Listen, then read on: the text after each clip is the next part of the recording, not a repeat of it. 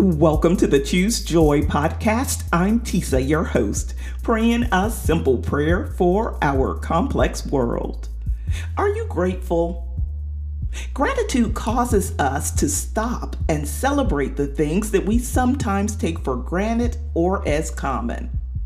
Our God has been better to us than we deserve, so if we can't be grateful for waking up today or for moments that are free from pain, let us at least be grateful for a God who has met our every need, who has loved us at our worst and given us new life in Christ.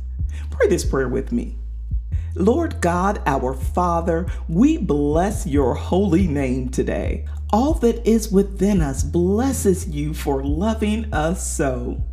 We are grateful today for everything you have done, oh God. We are grateful for life, liberty, and for the love of Jesus.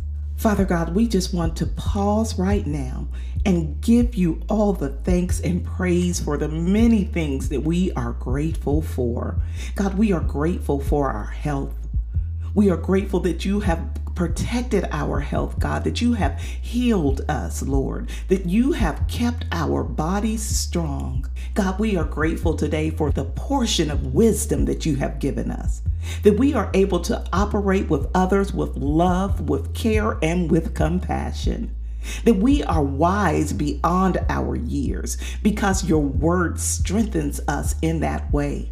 We thank you, God, and we are grateful for your Holy Spirit that gives us discernment in this life, that we might make decisions that are pleasing to you.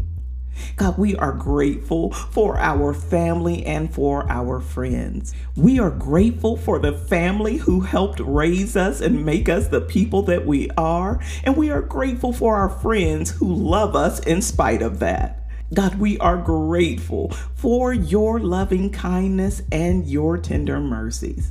We bless your name today, God, for being better to us than we deserve, for loving us, for keeping us, for adopting us into your family. And it's in the loving name of Jesus that we pray. Amen. Thank you so much for praying with me here today at Choose Joy with Tisa. I could go on and on about the goodness of God, and I know that you can too.